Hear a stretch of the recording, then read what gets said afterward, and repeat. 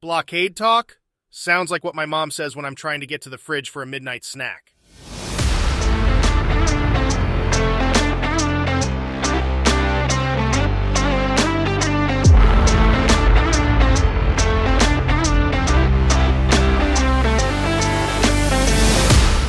Hey everyone, welcome back to another episode of No Small Boy Stuff. I'm your host, Mike, and as always, I'm joined by my good friend and co-host, Alex.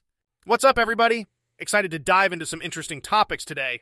That's right, Alex. Today we're going to be discussing some of the hottest topics from the World News subreddit. It's going to be a mix of politics, culture, and some unexpected stories. Yeah, I can't wait to hear your thoughts on these, Mike.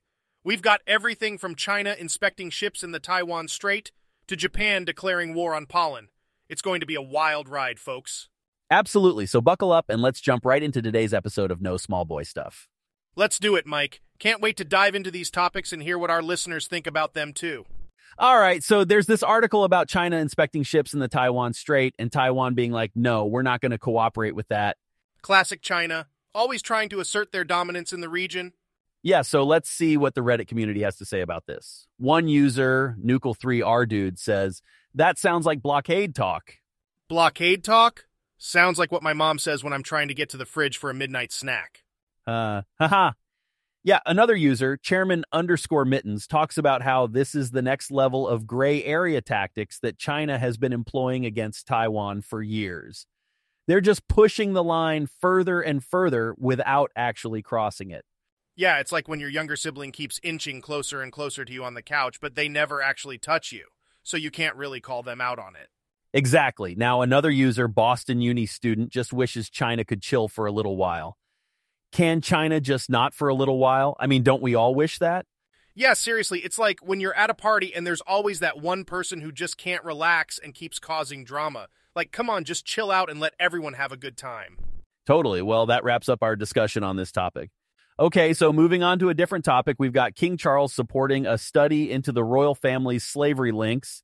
Researchers are getting full access to the royal archives and the royal collection. Wow, talk about a royal investigation. I wonder if they'll find any hidden treasures or skeletons in the closet. Literally. Ha, yeah. So let's jump into the Reddit comments. User Hello Little Bear says, we're going to find out that the monarchy had a lot to do with slavery. Exactly, no one will be shocked, and life will continue on like usual. Pretty much sums up how we all feel about the royal family, right? It's like finding out that your rich uncle made his fortune on shady deals. No one's really surprised. Exactly. Now, Kayuni brings up an interesting point about the monarchy's decreasing power over time and the role of private companies in slavery. They say that historians view the monarchy's role as minuscule, but this study might reveal some interesting results. Yeah, it's like a history detective story. We're all just waiting for the big reveal at the end. Will it be a shocker, or will it be what we all expected? User Gentleman Southern wonders if the study will differentiate between the House of Hanover and the Stuarts, which could make a difference in understanding the monarchy's involvement. It's like trying to tell the difference between two identical twins who may or may not have committed a crime. You've got to look at the details to figure out who's who and what's what. Absolutely. So it'll be interesting to see the results of this study and how it might change our understanding of the royal family's history. All right, so let's talk about the Swiss government canceling Credit Suisse bonuses. They've instructed the bank to cancel or reduce up to 50% of the variable remuneration for the top 3 levels of management.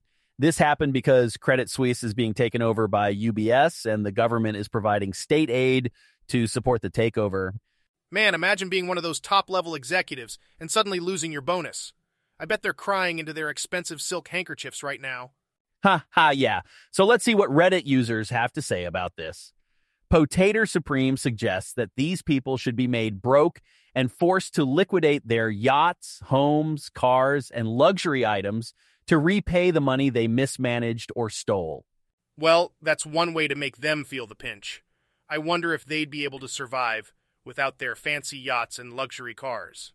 User aggravating_loss. 8,837 sums this up pretty well with their comment. Dad's home, fun's over. Yeah, it's like when you're having a party and suddenly your parents walk in, the music stops, and everyone's scrambling to hide the evidence.